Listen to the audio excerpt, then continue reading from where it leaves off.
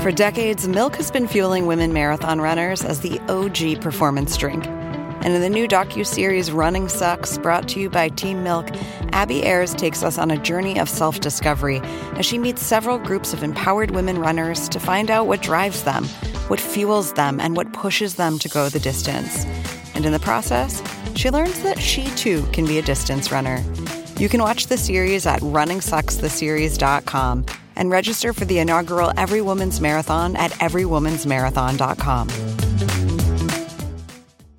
Hey, it's Max. Before we get started, I have a podcast recommendation for you. It's called Partners. It just wrapped its first season. It's a production of MailChimp in partnership with Radiotopia, and it's hosted by Rishikesh Hirway, who has been on Longform before. He's also the host of Song Exploder. And the whole season, the whole premise of the show is he's talking to partners, some of which will be familiar names to you. PJ Vogt and Alex Goldman of Reply All were on the first season. Samin Nosrat and her collaborator, the illustrator Wendy McNaughton, were on the show. Tegan and Sarah, Jeff Tweedy and Spencer Tweedy, all kinds of incredible partnerships. Anyway, the show just wrapped its first season. It's fantastic. It's short, like the episodes are under 20 minutes, and you'll get a lot out of them. Go check it out. Partners, a MailChimp production, produced with Radiotopia. Now here's our show.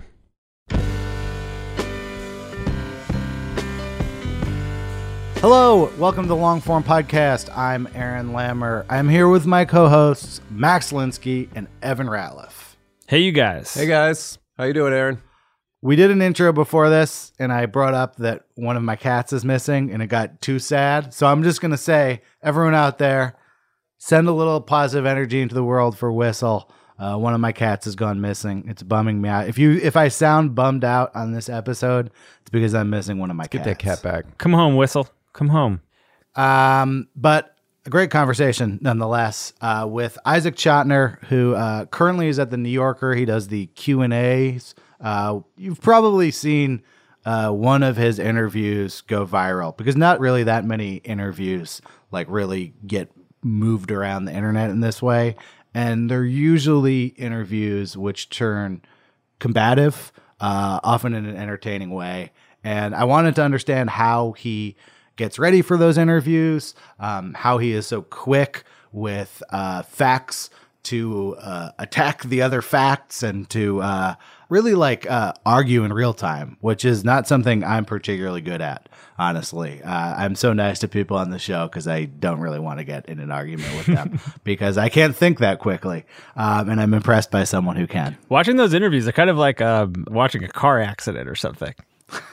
I should say, he actually does more than one a week, and most of his interviews are very insightful, respectful. He's had a ton of COVID experts on, but occasionally one of these interviews takes a turn, and that's probably the one you've seen if you've seen any of them.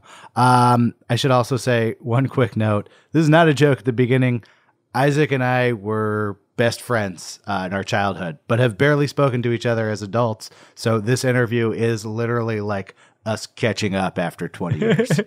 So glad you guys recorded your reunion. We strive for this kind of thing. Get some of that preteen argument energy in there. He probably would have had a better idea of what I'd been up to, and I would have had a better idea of what he'd been up to if we both had been running email newsletters for the last 20 years. Stake your turf right now with a MailChimp newsletter, a distribution channel that you can control completely the way that we control the distribution channel of this podcast. Thank you to MailChimp. And now here's Aaron with Isaac Chotiner.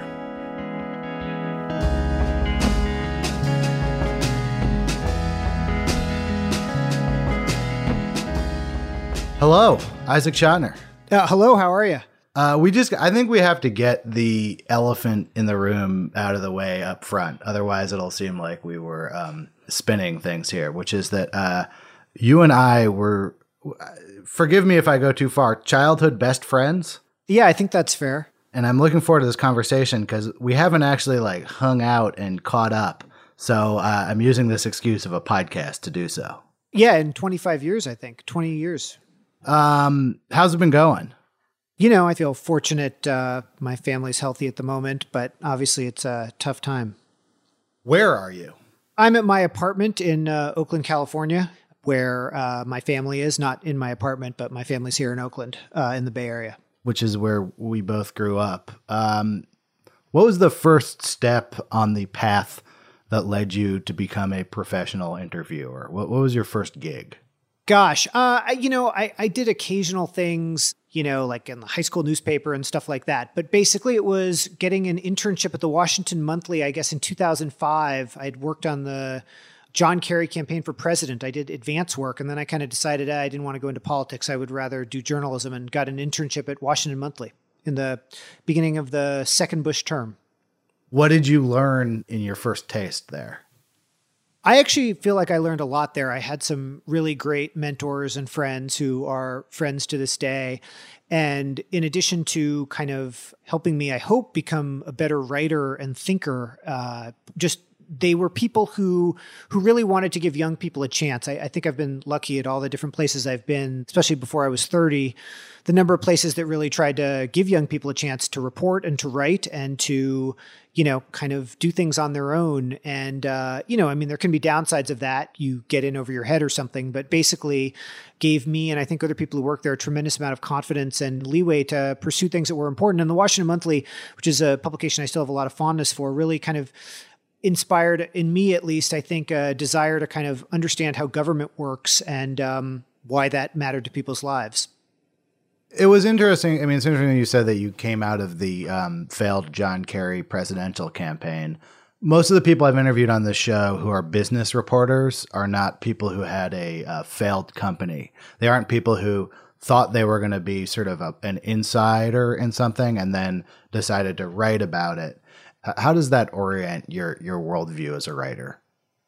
Oh, that's a good question. I'm not sure. I think that politics, I actually felt that the experience of understanding politics was not really furthered by the campaign. I felt like I understood politics much better once I got to Washington and started reading about politics more than I had. Working on the campaign was a really interesting lesson about America and meeting different kinds of people than I'd, met growing up in California often, and seeing different parts of the country, which sociologically was fascinating. But in terms of understanding what makes politics work, I actually found working on a campaign pretty misleading in a lot of ways.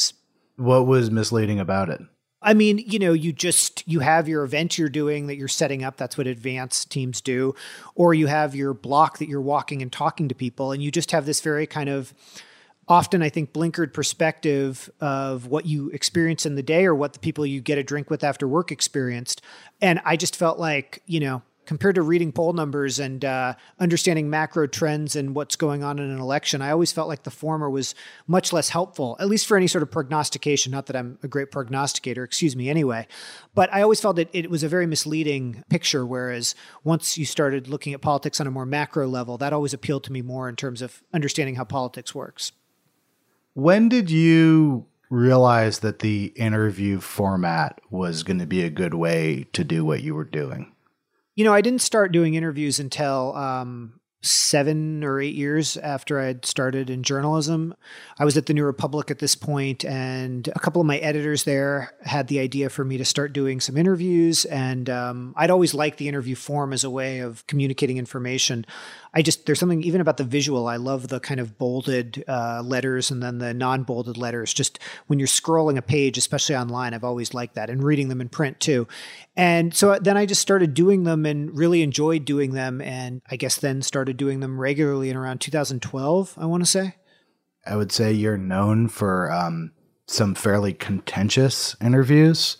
And it's interesting because I read a lot of your interviews before this interview, and those interviews are actually like a slim minority of all of the interviews you've done. But what was your first experience with an interview where you kind of started getting into it with the person you were talking to? I'm not sure if I remember I went to interview V.S. Naipaul. I think this was probably fall of 2012 at his flat in London. This was when I was at the New Republic, and spent a good chunk of the day with him, and it was very awkward. He was not a very nice person. Fascinating, but not very nice. And had this kind of bizarre interaction with him and his wife, who is also an interesting person.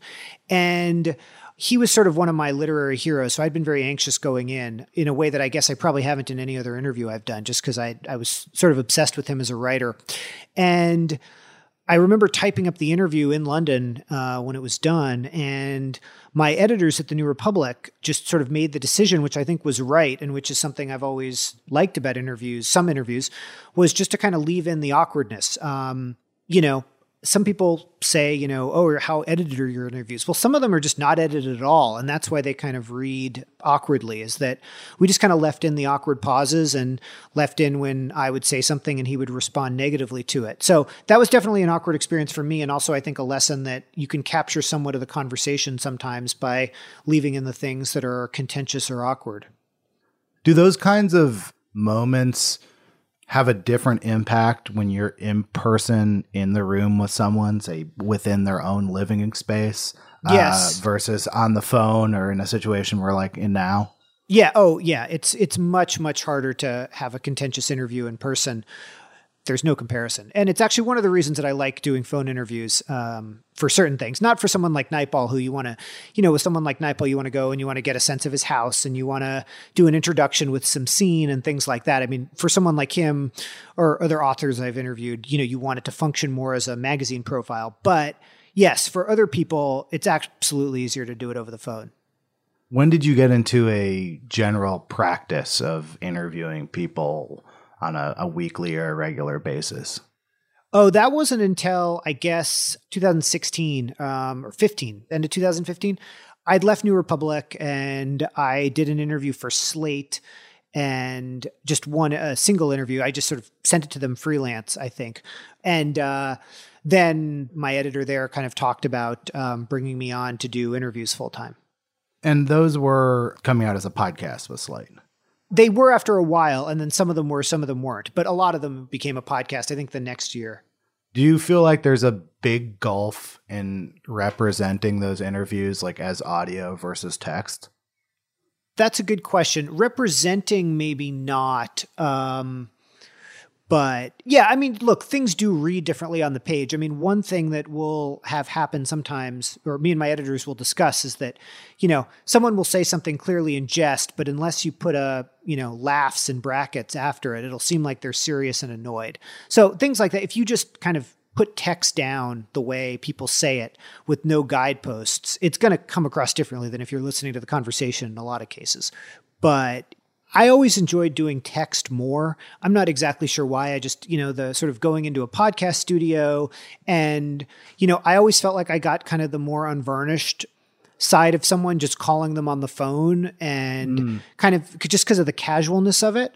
Whereas, they go into a podcast studio, it's like they feel more prepared in some way. But I like just sort of, sometimes if you can do an interview where you just get someone's phone number and you call them up and you say, hey, want to talk? And they say, oh, I have 20 minutes. Sure.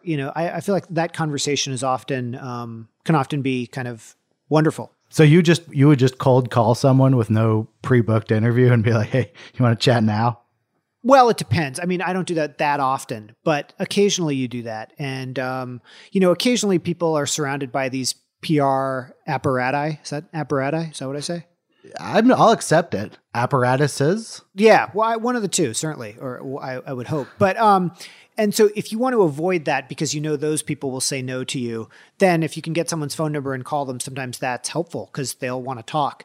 Oftentimes they'll say no, contact my PR person or whatever. And I don't mean this in any sort of a gotcha way that like, oh, you surprised them. It's like sometimes people are just in a mood to talk. And, if you call them a day later, they're in a different mood and then they forget about it or they forget to return your email. So, and if they say no, they say no. So yeah, sometimes I do like that. I do think that that's a quality that I can pick up in your most recent run of New Yorker Q&As. There does seem to be a feeling, and I don't know what gives this feeling of like this person, not like that they were blindsided, but that they like, it's off the beaten track of their circuit a lot of the time. And I was curious, like how you both book those interviews and how you catch them at that moment. Some of the interviews you've gotten, I'm sort of surprised that the person is doing interviews at that juncture. Like you had one recently with Representative Peter King, the congressman. And I was like, why is Peter King doing this interview right now?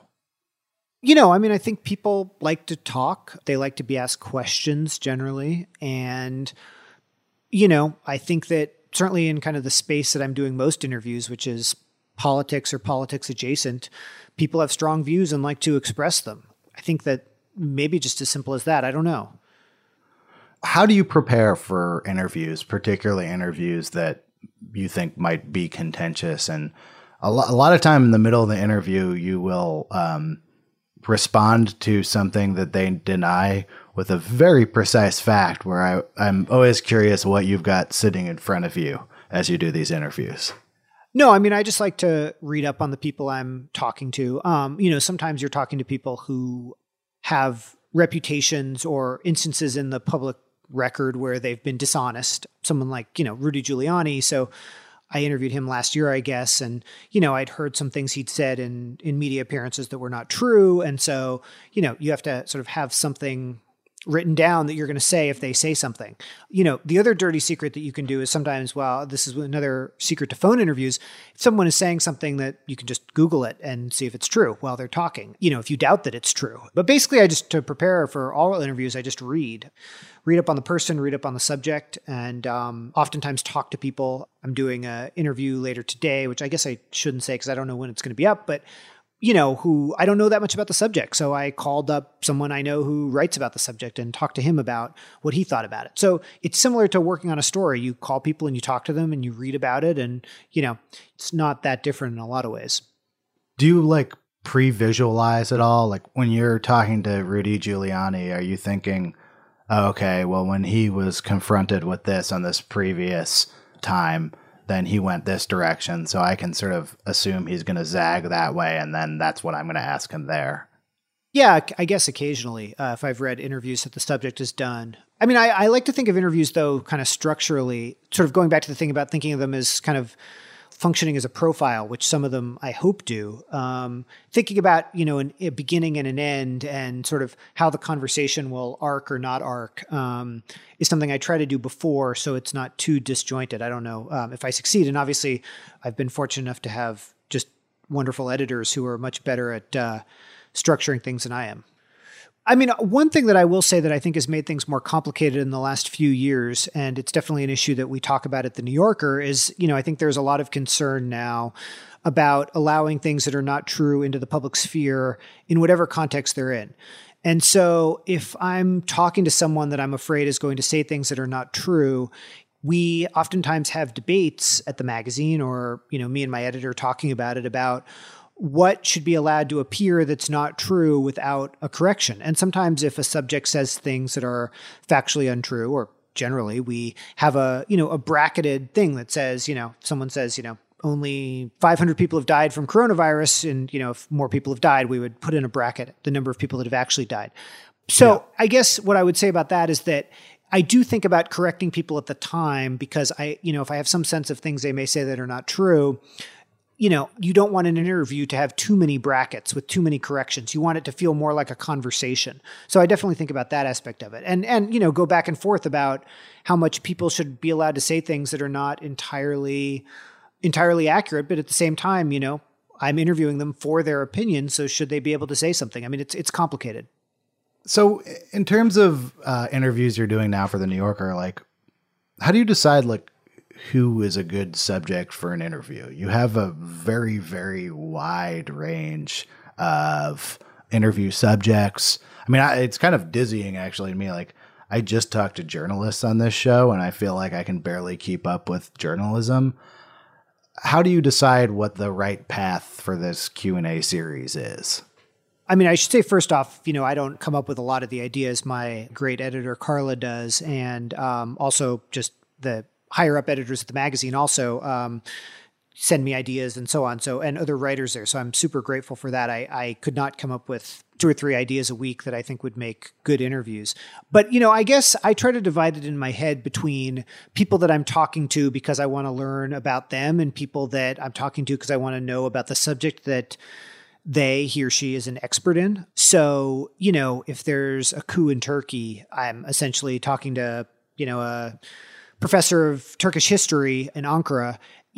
I don't care so much about the personal life of this person I'm talking to, nor does the reader. What they care about is the information this person has about Turkey, which is certainly greater than what I have about Turkey. So those types of interviews are different than an interview where you're going to talk to V.S. Naipaul or Jonathan Franzen or Zadie Smith. So we try to do interviews in such a way that we have some of each of those. Do you find that idea of structure is different in the like sort of I'm getting an expert to give me information versus the other kind? Totally. Do you have like a default structure for each? Certainly not a default structure for the kind of profile-y type ones. It sort of comes and goes depending on who you're talking to. But yeah, I mean, if you're talking to the kind of more explainer type interview about some subject, then I think the structure matters less. Usually the structure kind of ends up being, if it's a coup in Turkey, it's sort of, well, how did the coup start? The structure often provides itself the way it would in a newspaper article or something.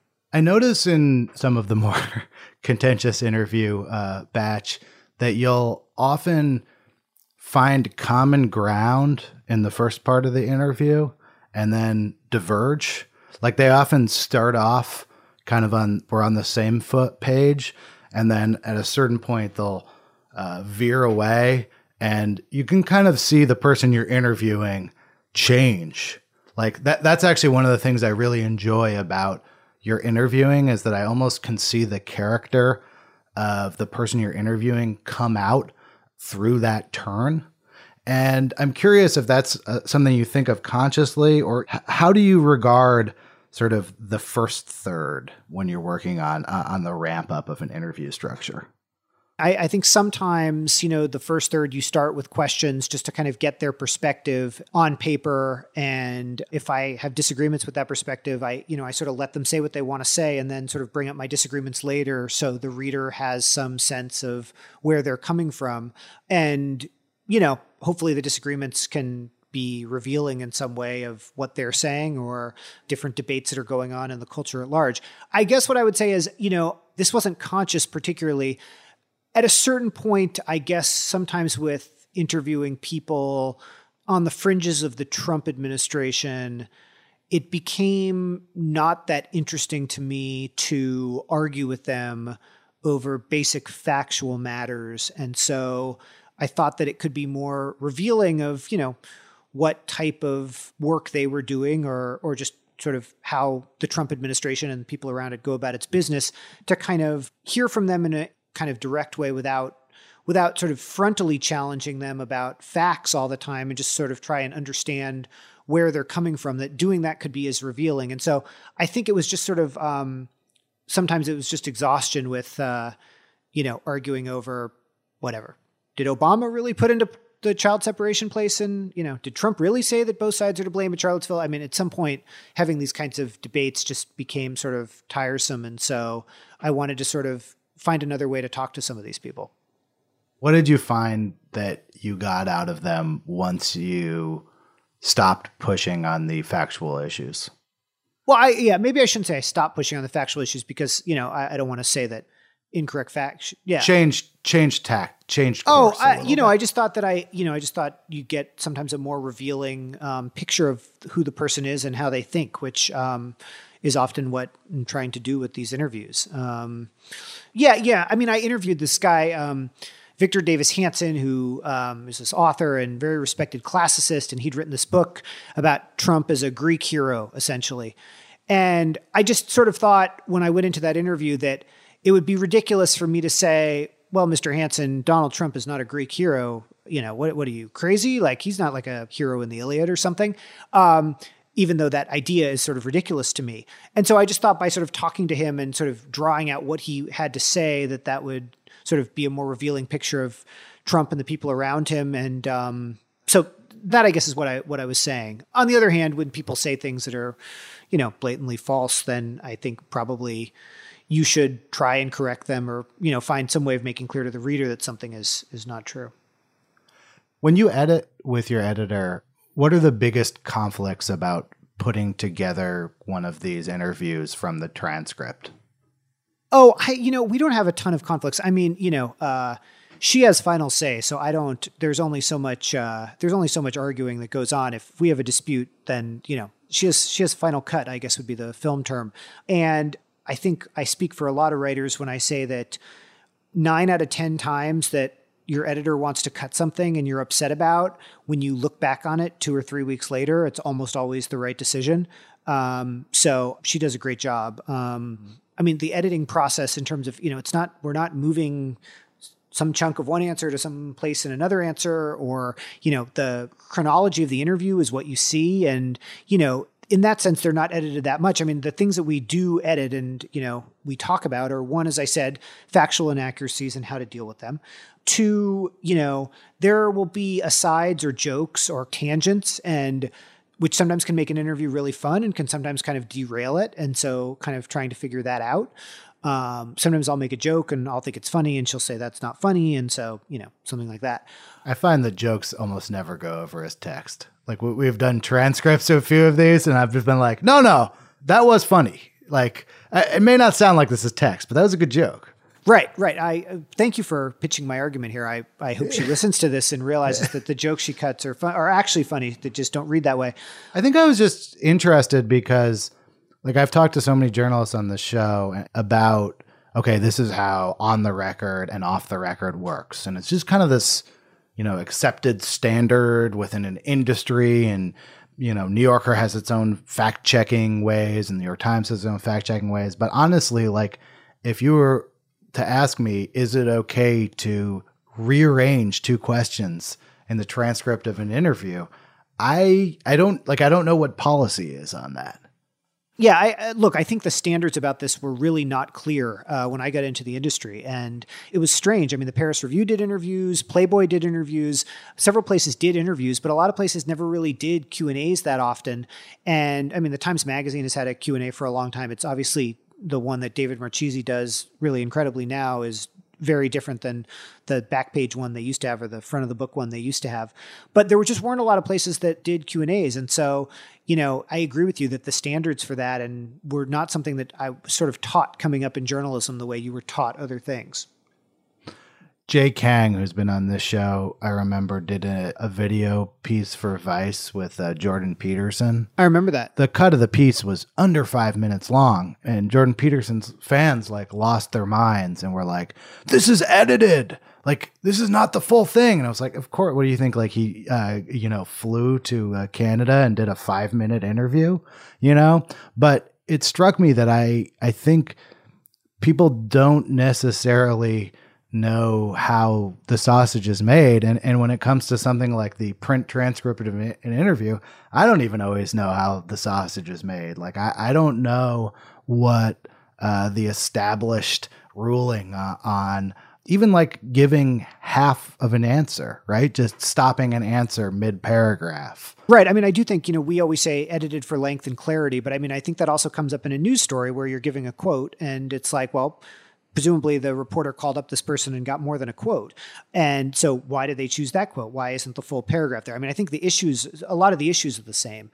But yeah, no, people definitely have concerns when I call them and say, this is going to be a Q&A and Q&A format about how it will be. A lot of people ask to see it before it goes up. Some people have more recently asking to tape it themselves, which, is fine if they want to do that. Someone did that last month, I guess. And the people who've done that, I think, have felt more kind of safe about it, that they would have a copy of it and, some record of it. But yeah, no, I agree. It's a field where, I wasn't taught the rules of this going in. It only was something I started thinking about after I started doing them. Yeah, the idea of people taping their own is interesting. It's it almost suggests this future where every time you see a quote, you'll be able to drill into it and go into the complete raw, unedited audio. It suggests a future where everyone is kind of at war with each other and is keeping their own receipts of everything that happened. Yeah. I mean, I guess I feel more optimistic about that just because, the people who have taped interviews with me have not wanted to release the tape and didn't feel like they were misquoted, at least as far as I know. One person who didn't tape the interview complained that he was misquoted, but I think that's the only time in 8 years that that's happened. So I hope we don't get to a place where everyone's just releasing their own versions of tapes. Although I suppose if people are really taken out of context by the media, then or lied about, then all the best that they have their own tapes. I wanted to actually talk to you. You said that you brought in experts, and I'm curious, like, what you do when you reach these realms where the very idea of expertise is contentious in itself. I was just reading the Times Magazine profile of the French doctor who was pushing the malaria drug research. And it seems like there are people who are experts by some measure who other people are saying what this guy is saying is dangerous, right? We've never had so many experts saying that other experts have no idea what they're talking about, I guess would be one way to describe that. Yeah, and I guess the thing that makes coronavirus more kind of layered as a story is that in addition to kind of the crisis of like, oh, there's a Facebook article or an article that goes viral on Facebook that has incorrect information about A, B, or C about coronavirus or vaccines or something. In addition, you have the experts, I think the good experts, acknowledging that they actually don't know a lot. And it's really hard. I did an interview about mask use probably a month ago. And it was super interesting to talk to the person I interviewed. And this was acknowledged by him in the interview. He was not saying that this was not the case. But it's very clear that there just isn't as much science, or at least there wasn't at the time, about things like masks and what they do and how to clean them and so on as we would like. And, you know, I think that the best experts in terms of coronavirus, again, experts is maybe a loaded word, the best people who are talking about it intelligently are acknowledging the number of things that we don't know along with the number of things that we do. And so, you know, with that mask thing, it was sort of trying to get across that masks are almost surely helpful, but we don't have in every possible way ironclad evidence the way we might like. But, you know, this is why that people should be wearing masks. And so I think that's one of the things that makes this story really complicated. And I think anyone who's been reading about coronavirus knows that, you know, you pick up the story and you hear like, well, Russia doesn't have any cases. And then 2 weeks later, Russia has cases. And you'd already read 3 pieces about different reasons why Russia may not have cases. And so, you know, it's really hard. And I think we're just correcting our previous opinions pretty frequently. And I think even the so-called experts or the quote unquote experts are doing it. I want to read you one of your tweets and discuss it. Is that okay? Sure. You tweeted, "Sometimes I think about the fact that human history has arrived at a place where Ryan Russillo is able to share his opinions on how to respond to coronavirus with hundreds of thousands of people. Now, I look back in your own writing history, and I know that you reviewed Bill Simmons' book of basketball. So my guess is that you are also a Bill Simmons podcast listener, and that's where you heard this?" I am a Bill Simmons podcast listener, and that is where I heard that. As am I. So Ryan Russillo is a sports host. I generally enjoy his material. But either way, he's a former drive time radio host. And I was thinking about what you were saying in the context of, you know, there is something jarring about that. But then again, here are me and you, and we're opining about what people should do about the coronavirus. And I'm curious, like, what you think about sort of journalists having a take, I guess, in this situation, and how you see your role as, say, different than Ryan Russillo's. Wow, I was not expecting that question. That is a good one. It's kind of an unfair one because clearly that tweet is supposed to have a laughs at the end of it, and I'm flattening the context as if you're like trying to besmirch Ryan Russillo, but it's a real issue.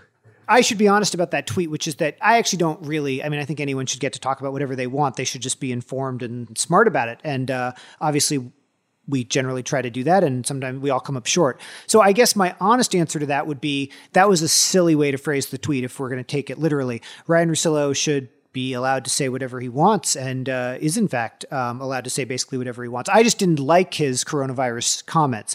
And so I expressed it through that way in a way that was slightly mean, I suppose. But you're correct in the sense that he has a right to say whatever he wants. And I mean, I don't think people should be actively putting misinformation and so on in the public sphere. And obviously that's a problem. I'm not saying that, you know, it would be different, I think, if you and I were saying, you know, vaccines cause autism or something like that. I don't want to put that in the same category. Russillo was not saying anything in the category of like get this guy off the air, take away his podcast. I just didn't like the way he was talking about coronavirus, and the fact that I had to listen to it on a sports podcast, which I otherwise enjoy, was annoying to me. Stick to sports, Ryan Russillo. Well, I think the part where it gets interesting to me, I keep sort of harping on this idea of experts or not experts. What I'm really getting at is that there's no real divide between having a high traffic personal podcast or working for the New Yorker right now. You're both reaching hundreds of thousands of people, and that itself is kind of emblematic of the breakdown of any idea of expertise within media. So that's why I was interested in the Ryan Russillo thing, I guess. I mean, it's true that there are more voices out there. There are more mediums, Twitter, podcasting. There's not just, your local newspaper and the nightly news. So obviously there's sort of more people out there. But in terms of what expertise is, I mean, certainly our trust in expertise in institutions has declined. But I'm not sure that the average opinion is actually less or more uninformed, I should say, than it ever was. I don't necessarily think it is either, but I think we all want to be fact warriors and people who only believe in the truth. But I'll confess, I'm a zigzag seesaw about this stuff. I maintain 2 Twitter accounts because I used to do a podcast about cryptocurrencies, and I'll log into the cryptocurrency podcast Twitter account, which is following a bunch of people from that world. It does sway me emotionally, and I take what those people are saying with me, and I take what people are saying on the sports podcast with me. I guess I think my own thoughts are this weird alchemy of all of those sources. And I think that part is new. I don't think that it's not so much that I think, oh God, people are more misinformed. It's much more that there's a mosaic that makes up how they see truth. Yeah. I mean, I guess I would say, and I would not put sports podcasts or Ryan Russillo or anything anywhere remotely near this category.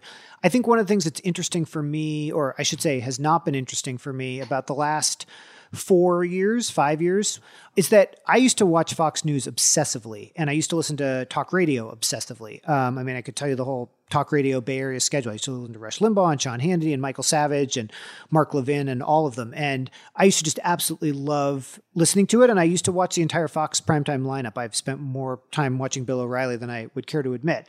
And I just used to find it intellectually fascinating until I would say 2014, 2015. And now it's just completely uninteresting to me. And one of the things that I miss is the feeling that people who thought differently about me were sincere in some way in this political context. And there are still lots of conservative writers who are really smart, but the dominant takeover of the media and giant chunks of the media by Trump-friendly people has made things a lot less interesting to me, because Fox just now feels like propaganda in a way it didn't before. And I don't want to say that it was good before, because there were many things wrong with it, but it did feel a sincere representation of certain ideas that I may not agree with, but are, important to learn about. And now it just feels like, well, if Trump's going to be pro doing something one day, then it will be, and then the next day it'll flip. And the same with talk radio. And that's just sort of boring to me. And so maybe I just need to do a better job of reading more diverse viewpoints, as I guess we all do. But it saddens me that I don't get to have that same experience to the same extent I once did.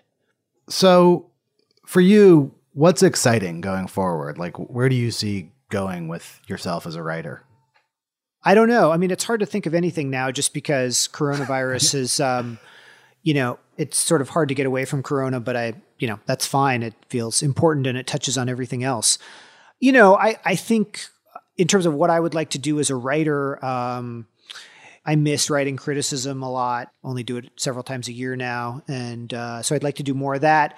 And, I'd like to do more literary interviews, or interviews with authors that I really like, fiction authors, because those to me are the most fun interviews. Isaac, this has been excellent. Let's not wait 25 more years to do it again. Thank you, Aaron. This was it was great to talk to you.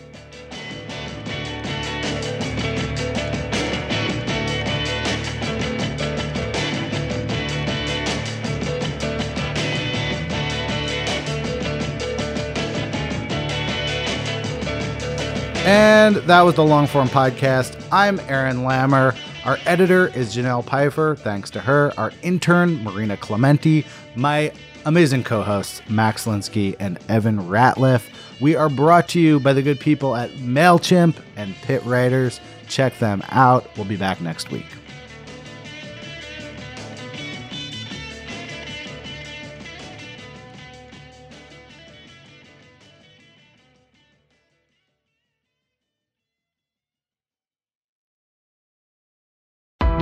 Why do you run? Why does anyone? I always thought that runners loved running, and that's not the case. Most runners hate running, but they choose to do it.